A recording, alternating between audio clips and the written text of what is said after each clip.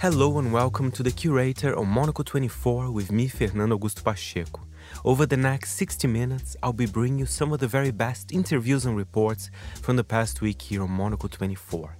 This week, in a special episode of The Foreign Desk, the team spoke to the descendants of major political figures to find out what it's really like to be the child of a head of state. It was terrible. I have to say I was very privileged because he did speak to me about it. As you know, the situation in Southern Africa has intensified. The level of stress and, of course, danger had increased so much that he thought best to warn that something might happen. Plus, travel trends with the global editorial director for Condé Nast Traveler. The pandemic really took a toll on people in that sense, where they absolutely realized, I think, the value of travel in their lives. And so I think now they're really trying to make up for lost time. All that and much more in the next hour here on The Curator with me, Fernando Augusto Pacheco. In a special episode of The Foreign Desk, the team indeed spoke to the descendants of major political figures to find out what it's really like to be the child of a head of state. Earlier, Andrew Muller sat down with Josina Machel, the daughter of Samora Machel, the former president of Mozambique, and the former first lady of both Mozambique and South Africa, Graça Machel, which makes Josina also the stepdaughter of former president of South Africa, Nelson Mandela. Andrew began by asking Josina whether she realized as a child that her father had an unusual job. Yes, I think my father liked a lot of physical activity. And so he ensured that all of us would go to dance classes. I went to dance classes, swimming school, things like that. There were different sports that we had to play. And it was at the swimming school that I realized that something was a bit different about me. I probably was around 3 to 4 years old. And so I go to my dad and I said, you know what? I'm the daughter of the president. And my father looked at me and he said, what? And I said, yeah, I'm the daughter of the president. And he sat me down and he said, nah, Josina, he called me Jo. No, Jo, you are my daughter. Okay? The president is for the people, but here you are my daughter. And actually, I was quite cheeky. I looked at him and I said, oh, okay. So what am I supposed to tell the people when they say I'm the president's daughter? And he was just a bit dumbfounded and not knowing. But it was because of course, walking around with security. There was a driver and there was a security, aside from a lady that was just helping me, just taking care of me, because my mom was the Minister of Education at the time. So she had her own duties. Of course, on weekends, my dad enjoyed walking around from one side of Maputo to the other, from the beach side, from the coast. And of course, there would be lots of security and people would want to come and greet. And, for a 3-4-year-old child, it was a bit like bubbly. Oh, people really like dad. And well, then I think at around 5, my bubble was burst. Well, indeed so, because I did want to ask whether around or outside the childhood that your parents were trying to create for you, that there was a sense of danger and of jeopardy, because obviously this is a very tumultuous time in Mozambique's history. Absolutely. So at a certain point, they had to sit me down and explain, of course, what the dangers of his work were all about. I had to start understanding politics, right? It was very good to have, all these uncles and grandfathers, as I call them, to President Nyerere, President Kaunda, Oliver Tambo from South Africa. So they would come home and we would socialize as uncle, auntie, grandpa, granduncle. But it was necessary to understand exactly why they were there, what kind of work they were doing, my dad was very thorough to explain our process of independence from the colonial powers. And that's when I understood that my dad's life in particular, but the lives of Mozambican people were always at risk because of the solidarity, the belief that we needed to all be independent in Southern Africa. It's a question that always intrigues me about political married couples, as of course your parents were, your mother, as you mentioned, being a senior politician in her own right and a formidable figure in Frelimo in her own right. Did they ever argue about politics between themselves? Yes, they did. But they had a rule that there was only a certain level of depth in which they would go into in front of the children. And then I was particularly cheeky and I would listen. I would pretend I was not in the room. And then 2 days later, I would repeat what was there. So my parents adopted actually a policy of talking in our traditional languages whenever it was something that I was not supposed to listen to. But in general, something that also helped with their marriage was that my father actually clearly demarcated spaces in which they said, you know what, we need to keep this as husband and wife, and then we can have conversations of Minister of Education and President, or even member of parliament or the central committee. Because if they didn't, then they would end up discussing all these things and actually miss out on their marriage life. And I think that was quite good. I got to experience my parents as parents, mother and dad. I don't want to ask you what sense you were able to make as a very young girl of your father's death in 1986, because I'm not sure anybody can explain what it is to lose a parent at that age adequately. But I did want to ask what, if any, sense you were able to make of the ceremonies and the observances attending his death, because obviously his death is a global news event. The funeral is a massive, massive affair. How comprehensible is that to, I think you would have been 10 years old at the time? Absolutely. It was overwhelming, absolutely overwhelming. You know, it felt like a bomb had exploded inside the house because my mom was literally in pieces, and so were my other brothers and sisters. I was 10 years old trying to understand what was going on. Look, the first thing was immediately when it was confirmed, we were moved away from the presidential home and we went to a second residence that they had there. But the moment we got there, you know, my mom was screaming all over the place and crying. She managed to get some kind of space to tell us what happened. But from then onwards, it was people in and out, ministers, international people coming in and out. And, you know, we were briefed as the kids as to what will happen the following day and so on and so forth. But I have to say, it was really overwhelming because it hurt so deep into the hearts of Mozambicans. It really felt like everybody had lost their father, right? And so in that sense, we had so much solidarity that it helped, it minimalized. Of course, I had to do my own journey growing into teenager and realizing that, look, yes, I don't have a father, and my father was a president. And for example, there is another president. So there are certain privileges that somehow felt natural that are not yours anymore.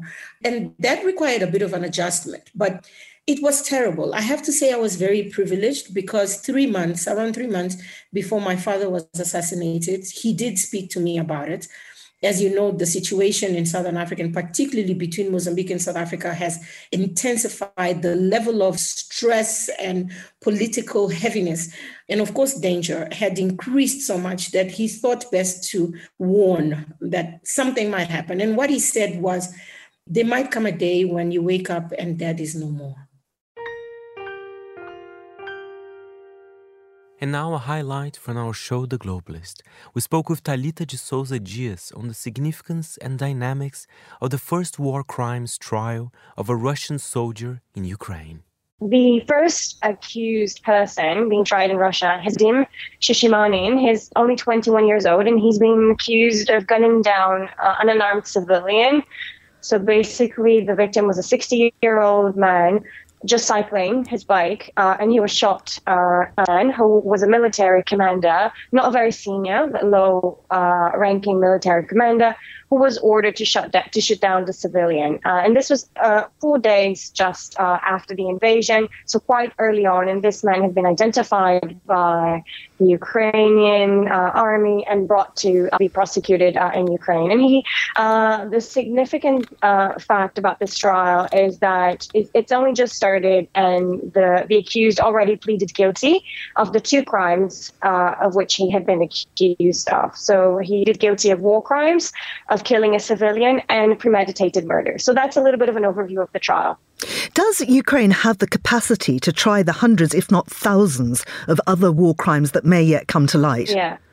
So that's a very good question. So Irina Venediktova, who is the Prosecutor General of Ukraine, says that, as you've mentioned earlier, there are about over 10,000 alleged war crimes, with over 600 suspects having been identified by the office, and there are now 2 other ongoing cases about war crimes specifically.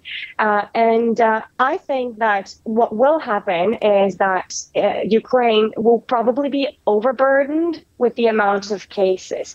So I don't see how these many cases, the number is very high. I don't see how the office alone will be able to prosecute these many crises.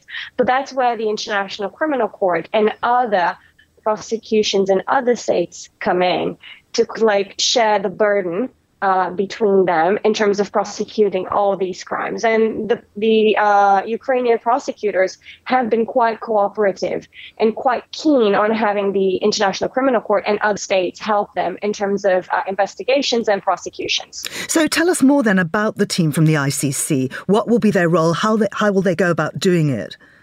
So the team that has been sent by the ICC, this is the 3rd time that they visit Ukraine. And the delegation this time is made up of about 42 members. And they also have some Dutch legal experts coming with them. So this is a delegation of lawyers that have been doing some capacity building work with Ukraine's lawyers as well, Ukraine's prosecutors. And there are also some French experts that are there for crime scene investigation and forensics. So this is basically the delegation. It's a mixed delegation, which is cooperating with Dutch officials and French officials. And their mission there is obviously to preserve evidence, and they're doing this in a quite careful way, along with the Ukrainian authorities. So they're gathering all evidence that they can, from forensic evidence to testimonial evidence, to try and build strong cases that can be heard before the ICC. So the ICC needs not only strong forensic evidence, which is the case in law systems like Ukraine, but it also needs documentary evidence, which I believe the prosecutor is also seeking in Ukraine. But they also need witness testimony. And I think this is going to be the challenge for the International Criminal Court, to try and find the right witnesses that can convince the judges that these crimes have been committed. So they have not only to identify these systematic crimes, but they have to identify the right victims to bring before the court to testify. So this is the purpose of the mission. The ICC has jurisdiction to try war crimes. They have jurisdiction to try genocide, of course, which has been alleged to have taken place in Ukraine as well, and crimes against humanity. And crimes against humanity is really important. I just wondered there if you could just differentiate between crimes against humanity and war crimes. So the 2 crimes, they overlap in the sense that they cover some of the same facts. For example, attacks against civilians can both be a war crime and a crime against humanity. But the difference between the 2 is that war crimes, they are specifically about crimes committed during conflict, and they are crimes committed against what we call protected persons. So civilians, prisoners of war, and the wounded. So this is basically what war crimes are. And there are some crimes that involve means and methods of warfare. So, for example, using prohibited weapons like blinding lasers or incendiary weapons. These are war crimes as well. Whereas crimes against humanity are crimes that can occur in wartime and in peacetime, and they have to target civilians. So that's a typical feature of war crimes, and they occur against the background of a systematic or widespread attack against civilians. So war crimes are easier to prove in the context of Ukraine because there is an ongoing armed conflict, and that is already established. Whereas crimes against humanity, one needs to prove this element of a systematic attack, a policy of persecution, for example, or of systematic violence against civilians. So this is the additional element, and that will require some, as I said, documentary evidence about, for example, Russia's plan to attack civilians. That's the main difference. You are listening to The Curator on Monaco 24 with me, Fernando Augusto Pacheco. And the first commercial flight in 6 years took off from Yemen's rebel-held capital yesterday. The Yemen Airways flight, with 151 passengers on board, was bound for Jordan's capital of Amman. The flight is part of a truce agreement struck last month between the internationally recognized government and the Houthi rebels. So could it open Yemen back up the world? Let's hear from Iona Craig, a journalist who specializes in the Arabian Peninsula. There was a negotiated ceasefire that began at the beginning of April, which was the first negotiated ceasefire in Yemen since 2016, around the same time as the last flights happened from Sana'a. And that is due to last until the beginning of June, so for 2 months. And yes, part of it was the reopening of Sana'a airport. But that had, stalled, failed. It was supposed to happen on April 24th. Didn't happen. And so, yes, everybody was really holding their breath until the last minute, it would seem, yesterday when the flight was delayed. There was a lot of nervousness that it might not happen, but it did eventually go ahead. What had led to the delay, and explain to us, Weena, why this flight was going to this particular destination? Because there are certain limits, aren't there, imposed as to where Yemen airport can send its aeroplanes to? Yes, absolutely. Saudi Arabia still controls the airspace over Yemen and has done since March 2015 when it launched its bombing campaign. And that means every single plane that goes in and out of the country, civilian flights, UN humanitarian flights, has to have permission from Saudi Arabia, from Riyadh. And Riyadh has oversight on every single manifest, so the name of every single passenger that is on those planes, and has the last say on who is and isn't allowed to fly and when planes can land and take off. So Yemen Air is really the only regular airline that's going in and out of Yemen as a result of that. And there are only flights that the flights only go from Yemen to Jeddah in Saudi Arabia, or to Amman in Jordan, or Cairo in Egypt. And then there are a few less regular flights to Mumbai as well. But those are the only direct flights in and out of the country. And the issue over the delays had really been, real technical issues. So about passports that had been issued to Yemenis in the north, who had been issued by the Houthi authorities, that Saudi Arabia and the Yemeni government wouldn't recognise as being official documents. That became the stumbling block last time. And now the Yemeni government have said that and Saudi Arabia, they would recognise those documents, and those passengers would be issued with new passports in Jordan free of charge on when they arrive. So these were some of the obstacles. But yes, Emma, as much as I love talking to you in the mornings, this isn't the first time we've spoken about the opening or about to be opening of Sana'a Airport. So I do hope this can be the last time, really, and that the schedule stays on track. Yemen Air has got flights scheduled again tomorrow from Sana'a, and that the airport does stay open, and that it just doesn't end up being a sort of one-off or just for a short period of time, because it's such a vital lifeline for Yemenis, really. Indeed, just explain to us a little bit about the importance of this lifeline that you describe. I mean, because the closure of the airport was devastating for the economy in a country that, let's face it, was in the middle of war. But what does this reopening hopefully symbolise? Well, really, for civilians, it's a humanitarian corridor. This is a route that Yemenis, even before the war, would regularly use to get medical care outside of the country that they couldn't get inside the country.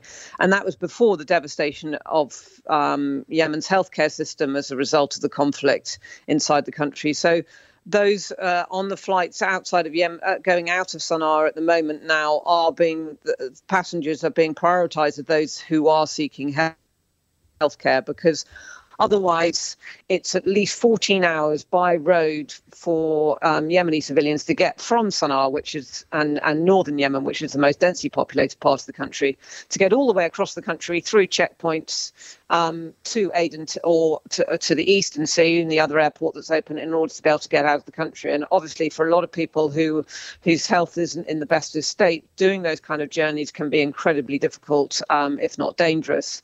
And so this means a lot of people now who for things like cancer treatment and crucial operations are going to be able to get out of the country and get that medical care that a lot of them have been trying to get for months, if not years now, from northern Yemen. And the wider context of peace here, we've got the Norwegian Refugee Council saying the takeoff of this first flight is a stepping stone towards a lasting peace for the country. How correct is that assumption? I think it's part of a package, really. So it was a confidence-building measure, really, within the ceasefire that began at the beginning of April and is due to sort of run out in just over a couple of weeks. So prisoner swaps are also part of that, which have happened. The kind of lifting of restrictions on Hodeidah port on the west coast, which have happened as well. what haven't happened and people are still wanting to happen before the sort of the deadline is reached in June of the end of this ceasefire is for roads to be reopened around the city of Taiz, which has been under partial siege for 7 years now by the Houthis. That hasn't happened yet. So there are still other measures that need to take place that were part of this deal before we can even then really talk about a peace process or a political process being in place that can progress. We're not at that stage. But yes, it is a stepping stone in the right direction, and it is a positive step for sure. But yeah, I think we're still some way off calling this, even the beginning of the end of the conflict. But it's a process, and this is part of it.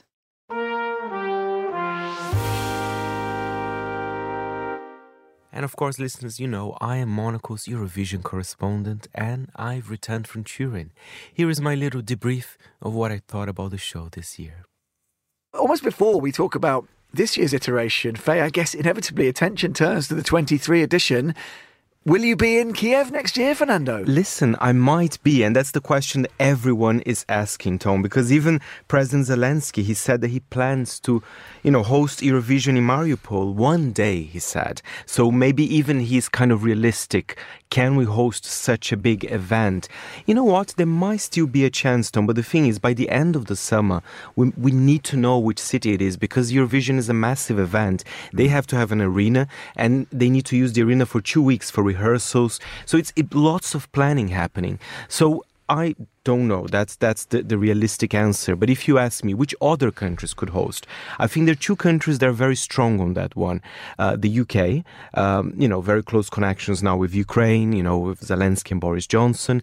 And the UK has the money as well to host the event. It's one of the big 5 countries. But a lot of people are talking about Poland because, of course, they're a neighboring country. They've welcomed more than 3 million Ukrainian immigrants, so they kind of have also a cachet to say, listen, we can host, we're very close to Ukraine, we're similar culturally as well, so it would be quite an interesting one. But other countries also said, Turin said he can host again. I don't think it's going to happen, but You never know. And I suppose there is just a sort of a coldly financial question, which is, even in 12 months' time, should Ukraine be spending the not inconsiderable amount of money that goes into hosting an event, it would surely be better for other countries to maybe club together, the UK, for example, to host, to offer to pay for it, because Ukraine, frankly, we hope, will be spending the money at that point on rebuilding its nation, right? Absolutely. But the thing is about the money, there's something about the morale for Ukrainians if the event is hosted there. And I wonder if other countries can pitch in as well.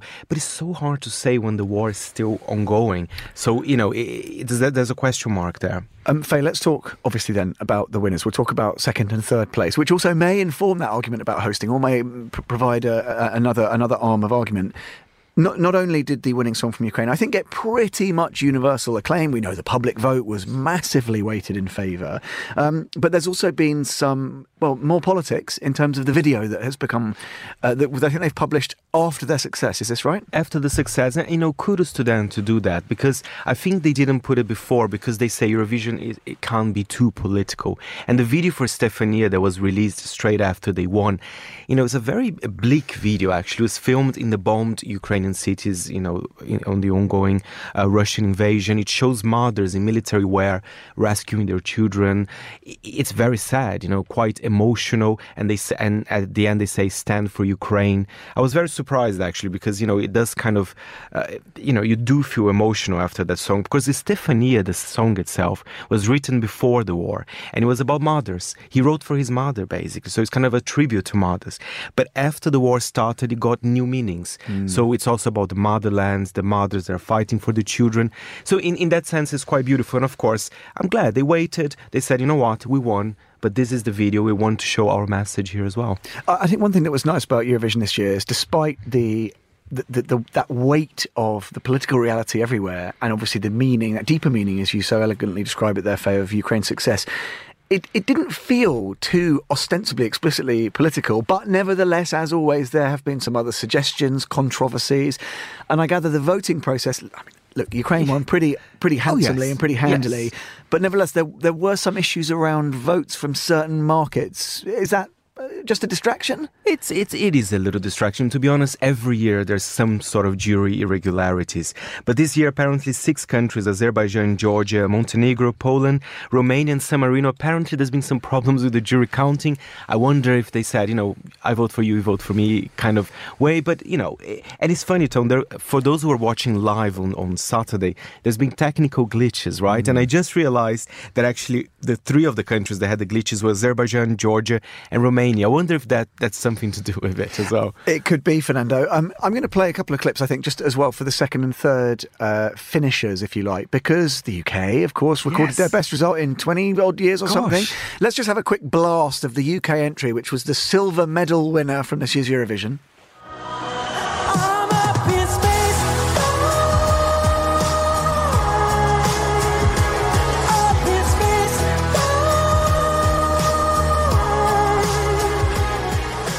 You like the UK vote? Were we robbed? Is it the right thing that the UK was best of the rest? I don't think it was robbed, but I think it definitely deserved its second position. Finally, the UK is back to the left side of the screen, as people were saying. Some people are saying, is this really happening? But you know what? I think the UK finally, might take Eurovision a little bit more seriously. It's a great track, very uplifting. Sam Ryder, is very charming, very friendly. He looks kind of a blonde Jesus vibes, kind of with his hair.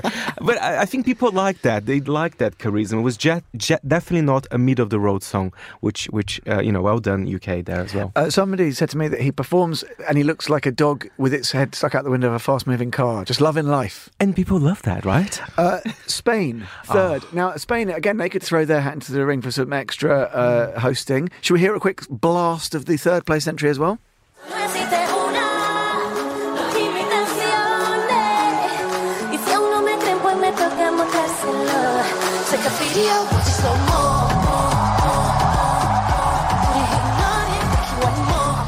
It gives me goosebumps. Now, Faye, I remember, because we checked in over the weekend, and it was interesting to me. You said you could literally see them changing, tweaking, amending the choreography to that track. And it just goes to show this thing, they don't just throw it together, and simply they don't put it all together months, weeks in advance.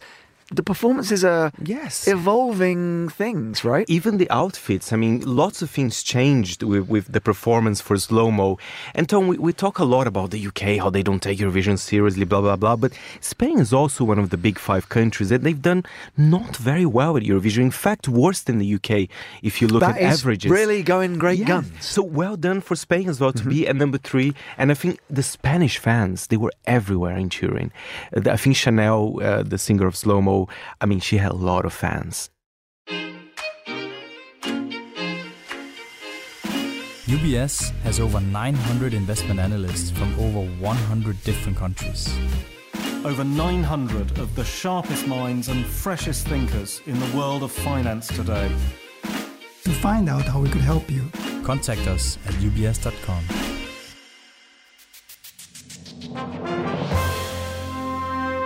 You are with The Curator, a weekly highlight show here on Monaco 24, and I am Fernando Augusto Pacheco.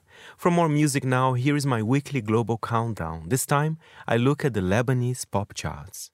Regular listeners to this spot will be aware that there's like a kind of subgenre of music I think of as deafening airport taxi music, and Lebanon in particular is a country I have visited many times, and I associate it very closely with what I think of as deafening airport taxi music. And I do wish to insert the rider at this point for the benefit of our Lebanese listeners that I adore Lebanon. It's one of my absolutely favourite places to visit, but the deafening airport taxi music is a thing. Let's see if it's still the same here on the charts. I mean, shall we start at number 5? That seems the logical place. Exactly. As I said, there's a lot of Egyptian artists, and this one, he is really probably the biggest artist in Egypt at the moment. He's a trap artist, but he mixes trap music with shabi, which is the traditional Egyptian music. Let's have a listen with number 5, Wags with El Bakt. ولا انا مخدوع هي توتر ولا انا مهزوز او اذى احد والكل مرفوض ولا القصه حبيبي يفيدني اللي اذوك يا ما حبيبي سيبني اخلي الجاي ورود وشموع يتغنى لها وبصوت مسموع. Yeah, if that was about 100 decibels louder and with a lot more treble, it would take me right back to being in the passenger seat of a Beirut taxi cab. But what is nice, I mean, it's not just your classic trap music. I can feel the traditional Egyptian elements to this track as well. And well done to him. He's quite a very young artist. He's on the cover, I believe, of GQ Middle East all the time as well. Good for him. Good for him as well, indeed. So at number 4. Number 4, we changed the vibe. It's a little bit more of a ballad. And another Egyptian artist, I have to say. He's from Cairo and not Alexandria like Wags. They're really cleaning up in Lebanon. Is this some sort of pyramid scheme, etc.? Absolutely. Absolutely. I mean, let's have a listen and I'll translate some of the very romantic lyrics. Please do. It's Ahmed Saad with Alaki Ayorun.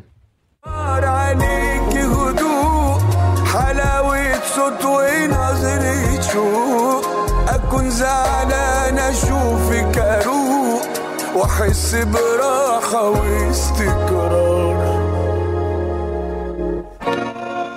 He sounds deeply unhappy about something, Fernando, which weirdly is the effect listening to it is having on me. But he sounds unhappy. But look at the lyrics, at least this one that I said. Your heart is pure. With you, I live in peace of mind. With a smile, make my day beautiful. Romantic. I mean, is it romantic though, or maybe he's longing for that type of love? It sounds more like you're yearning or longing, or that kind of period of beginning to understand that no, mate, she's not coming back. And frankly, who can blame her? At number 3, and I promise, listeners, don't worry, we are doing top 5 in Lebanon. This is the last Egyptian artist of the top 5. Okay. This is my promise to you, and he is actually the son of a very, very important Egyptian actor who died a few years ago, Mahmoud Abdel Aziz. He's also an actor and a singer. This is Karim Mahmoud Abdel Aziz featuring Mohammed Osama with El Ghazala. Let's have a listen.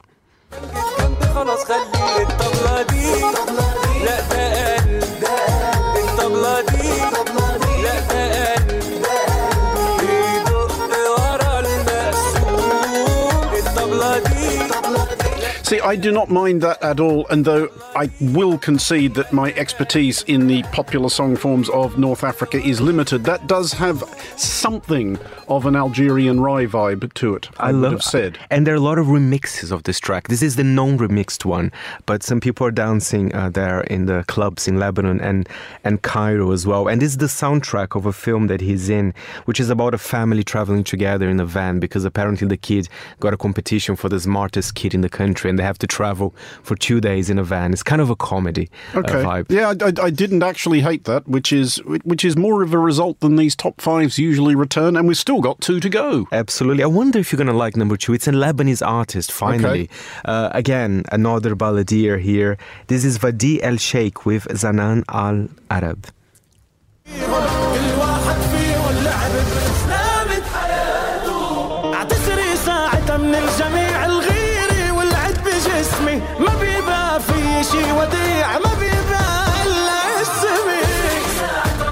Is that chorus Arabic for wave your hands in the air like you just don't care? It's a little bit more dramatic, this song. I kind of like that vibe. And Andrew, I think you would like to know that he's also a little bit of an entrepreneur. But this happens quite often here on the Global Countdown. You can go and, his name's, let's remember, Vadi El Sheikh. You can buy a lot of sweaters. So he does have sweaters, fashion clothing, hoodies as well. He has a range of sweaters and hoodies, does he? Yes. I mean, are you able to describe them? Is there anything special about them as sweaters or hoodies? They are quite aimed at a younger generation, I would say. It's not really the classic patterns. Are you saying I couldn't pull them off, Fernando? I mean, are you saying I have outgrown this man's sweaters and hoodies? I have a feeling you did. I mean, no offense here, but I'm going to wear one next week. Exactly. I'll show you all. Is there where do you buy his sweaters and hoodies? I'm genuinely quite intrigued. Honestly, just go to his Instagram. There's a link. I will repeat his name, Vadi El Sheikh. Okay, Instagram, I have heard of that. But at number 1 in Lebanon, we have... I think this is a fantastic song. And in fact, one of the artists in this track, we play here on Monaco 24, actually. But this is by Elissa. Elissa, she's... Does she have a range of sweaters and hoodies? She doesn't, but she's quite glamorous. She should. Okay. She should have her own fashion line, actually. But she's one of the biggest names in the Arab world. And a very interesting character as well. She's very outspoken for women's rights in the Middle East. And, she had a very long career yet. I mean, she's approaching 50 now. Her name is Elissa, and she's singing with Saad Lanjarad, a Moroccan pop star. This is Min Avel Dakika.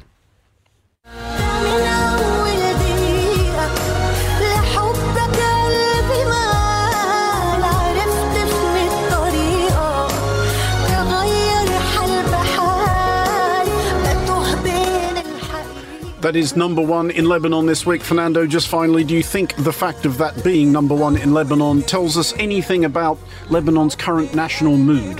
Well, I wonder, I don't want to get into trouble here, but are they in a romantic mood? Because it's a very beautiful ballad. I have a feeling they're not.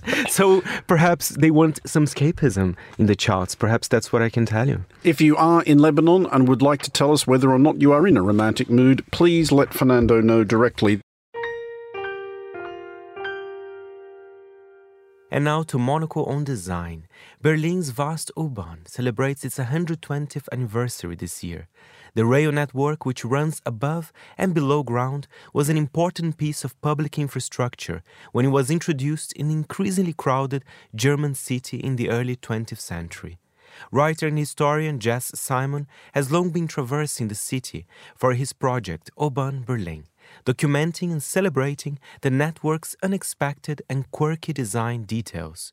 His analysis provides an insight into Berlin's history and an understanding of the design elements from a range of different styles, including Art Nouveau, modernism and pop art. We caught up with Simon to find out what he's learned riding the U-Bahn.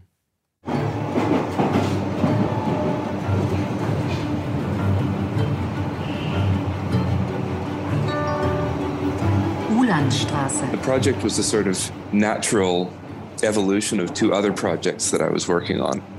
Berlin Typography was really designed to look at the amount of text that appears in the city that sort of maybe passes us by that we don't realize is there. Signs, it looked at inscriptions on buildings. And one of the things that it looked at, and one of the things that really got a lot of positive response, were the signs on the underground stations. Endbahnhof, bitte aussteigen. Terminus. I think what makes them interesting is that whereas in somewhere like London or Paris, you have a very uniform quality to them. And, you find the same signs in every station. In Berlin, there is a corporate identity or an identity that governs the U-Bahn network. And yet, there is so much variation within that. There are so many signs from different eras, different periods, of course, from the age in which Berlin was two cities, East Berlin and West Berlin. So there's a lot of variation in the typography, certainly, of the U-Bahn network. Wittenbergplatz. Übergang zu U2 und U3. Achtung, Türen können automatisch öffnen. Please note, doors may open automatically. Achtung, dieser Zug fährt. There was another project that I was working on, which was called Berlin Texture, about sort of small architectural or design details. It was patterns and colors and textures. So it was a lot of photographs of walls and tile patterns that I think a lot of people would walk by every day and they would sort of make a subconscious impression on them, but they might not necessarily notice. What I was doing with these is I was sort of lifting them out of their urban context and placing them right in front of you, saying, look at this is beautiful. This is the world that you live in, that you walk through every day, and it's beautiful. There are a lot of interesting textures on the U-Bahn. There's a lot of interesting architectural details, metal and tile and stone. And so these two different projects kind of eventually dovetailed into one. I thought, well, I've been taking all of these photographs of textures and tiles and patterns, and I've been taking all of these photographs of signs and typefaces. What would happen if I went on a tour through the entire underground network and just really highlighted the extraordinary amount of diversity that's there?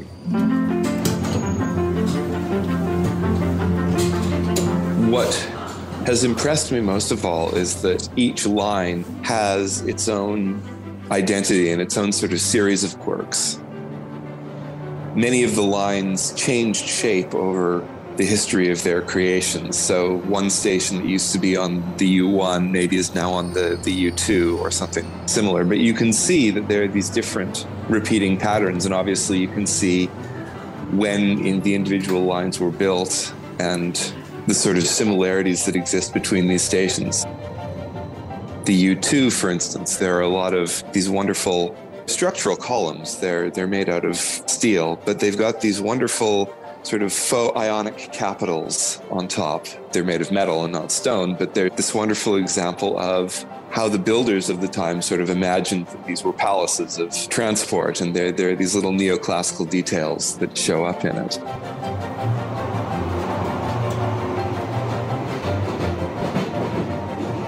I think Alfred Grenander was very much the father of the U-Bahn network. He was a Swedish architect, and he designed really many of the iconic stations from the first wave of the network. And his stations are extremely diverse. He did above ground stations, he did underground stations, and there's very much a palatial quality to them. He was celebrating the idea of public transportation by using influences from the neoclassical movement, but also he was very modern for his time. I think there are a lot of really wonderful architectural details that he put into his stations that embody an early 20th century optimism.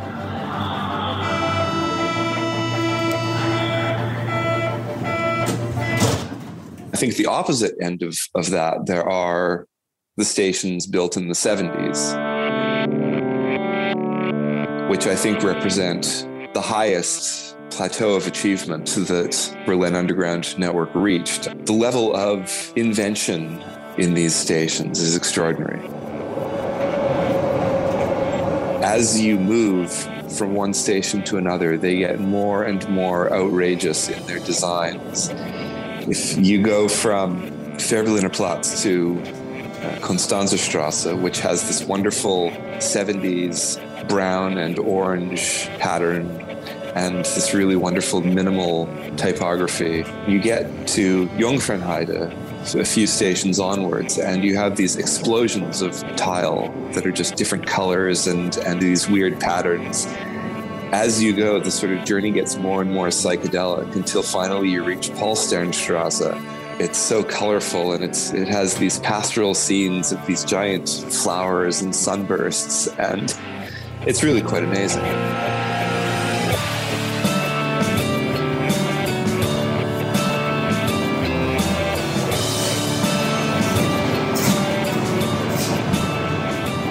The stations represent the sort of architectural trends of their day. And something that I've noticed is that right now there's a really a backlash against some of these 70s stations. So the station that I looked at, Bismarckstraße, on the account, there was a wonderful, very futuristic, very minimal design. And they've torn all that out, and they're now replacing it with these really classical tiles that sort of look like they should have come from the 20s or 30s. There was this period in Berlin where, obviously, the period of division where there were two cities. The city was divided into East Berlin and West Berlin, and they were autonomous cities, completely cut off from one another. But they evolved in parallel, and they evolved in very much according to their own design. But they produced some, I would say, highly successful examples of architecture, urban design, including many of the U-Bahn stations.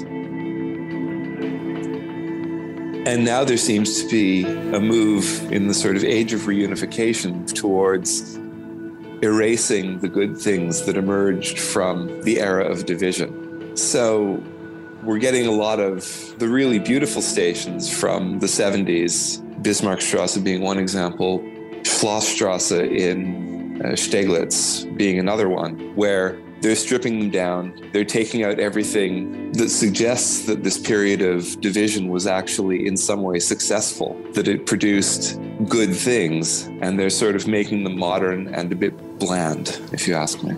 And it seems a real shame.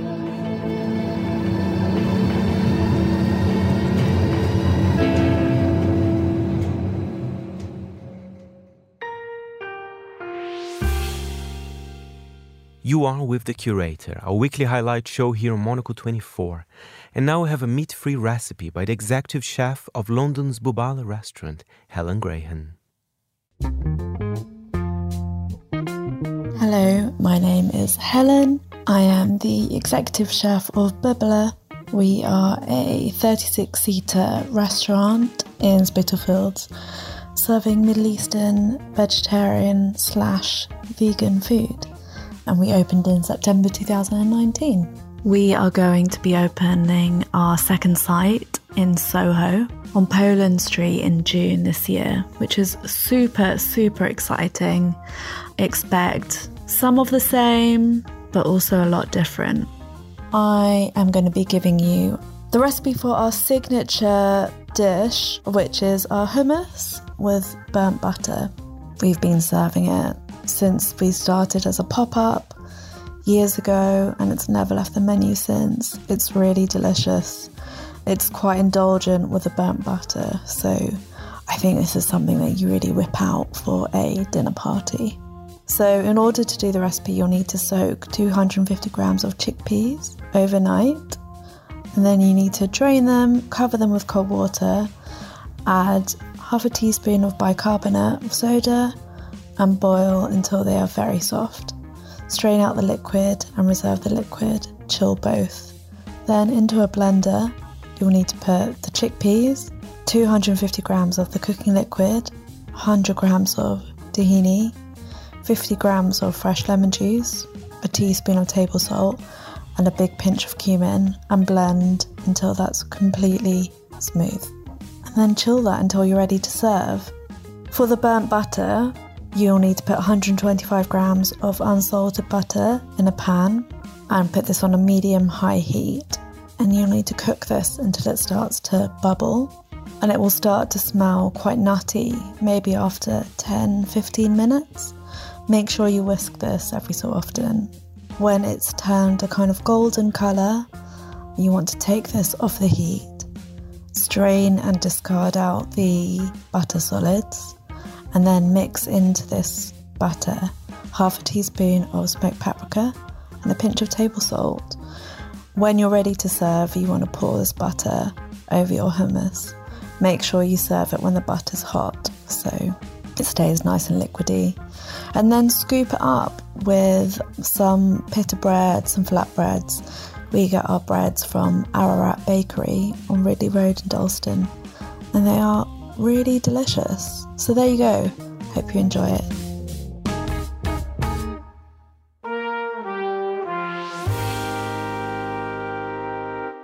And we are back with the curator. Time now to talk about travel trends with Divya Tani. She is the global editorial director of Condé Nast Traveler. She also told me about her new issue, Hot List. I think there's a wave of optimism, really.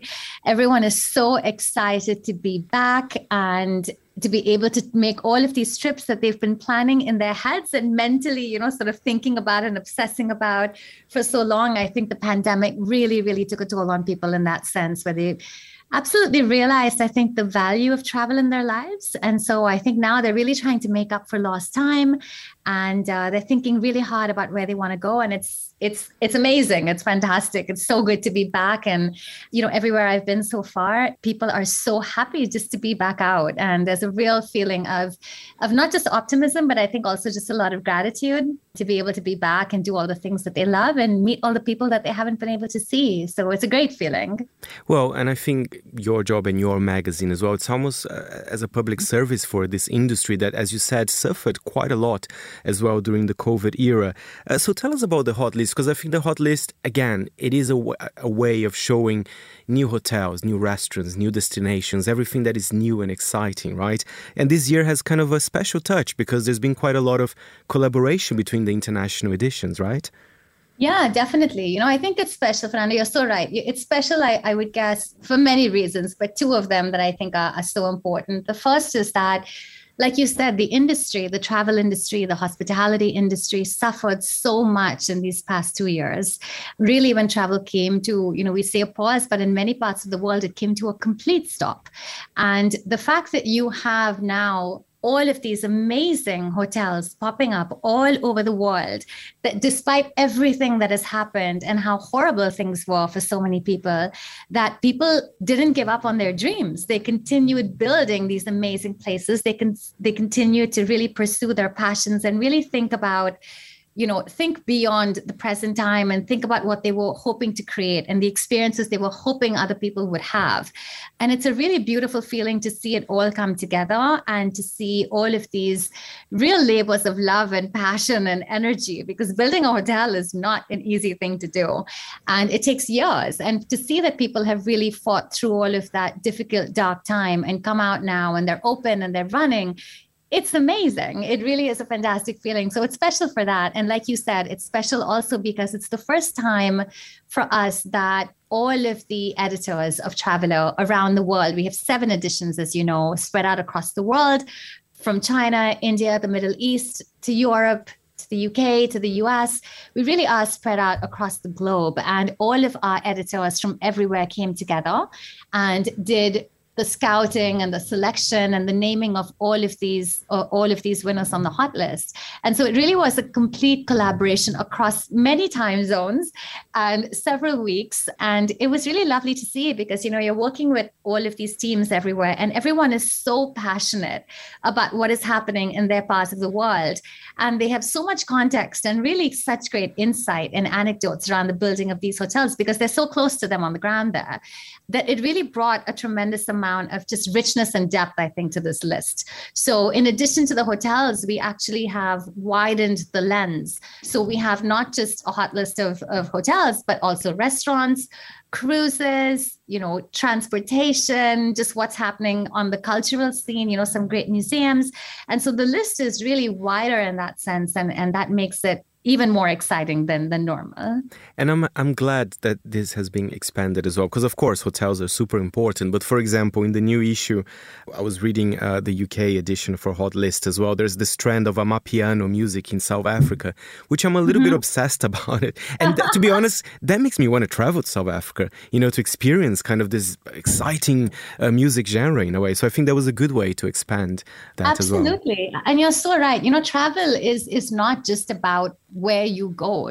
Travel is about music and art and food and culture and dance and its wellness and the environment and wildlife and so many different things are all under this wide umbrella that we call travel. So it really does depend on what you're passionate about, and really that should be the driving force for you. Wherever you want to go in the world, there is something exciting happening in the space that you're interested in. So there's so many different ways of getting into travel and choosing where you want to go. So I understand why people look at Condé Nast Traveler, because it is very confusing out there. There's a lot of different choices.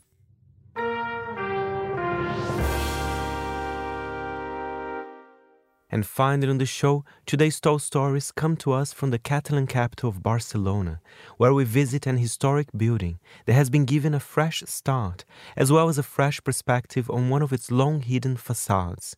To explore what's going on beyond the street side, here is Monocle's David Stevens.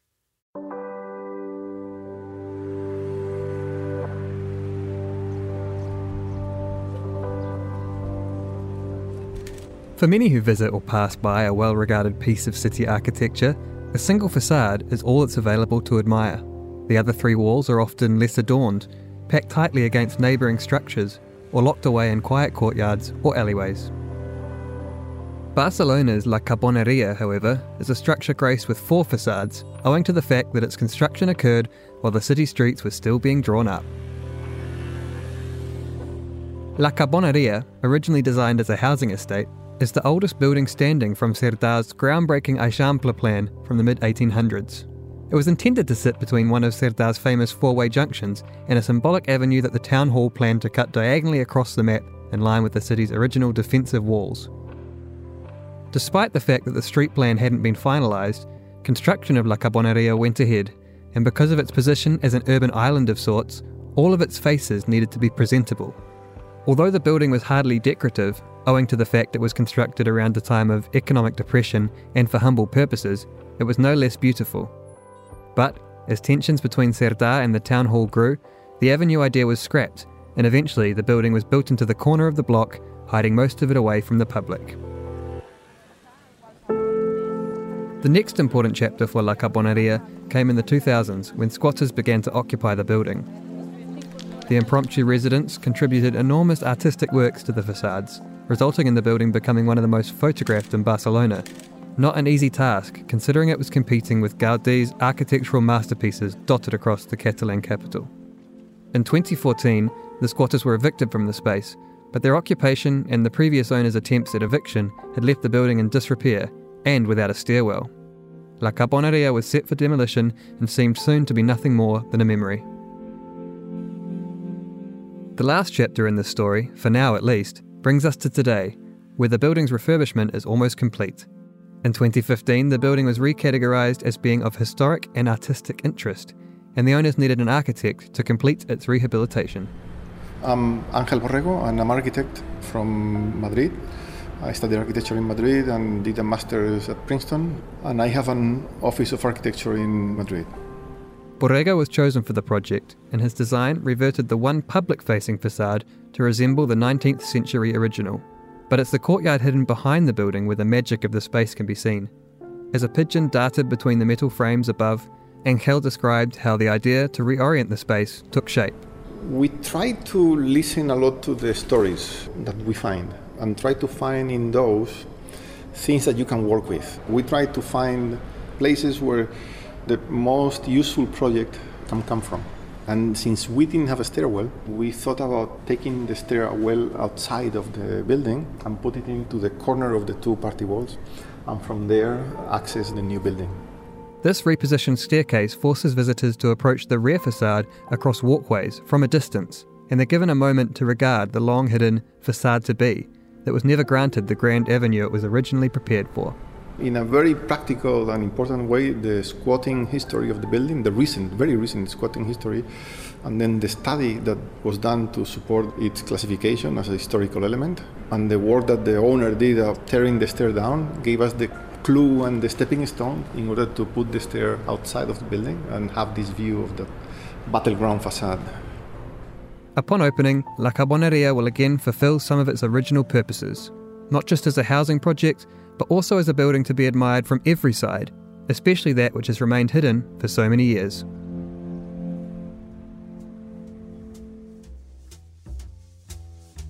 Well, that's all we've got time for this week's edition of The Curator. The show is produced by Jack Jewers and presented by me, Fernando Augusto Pacheco. Join us again next week for more interviews here on Monaco 24. Thanks for listening.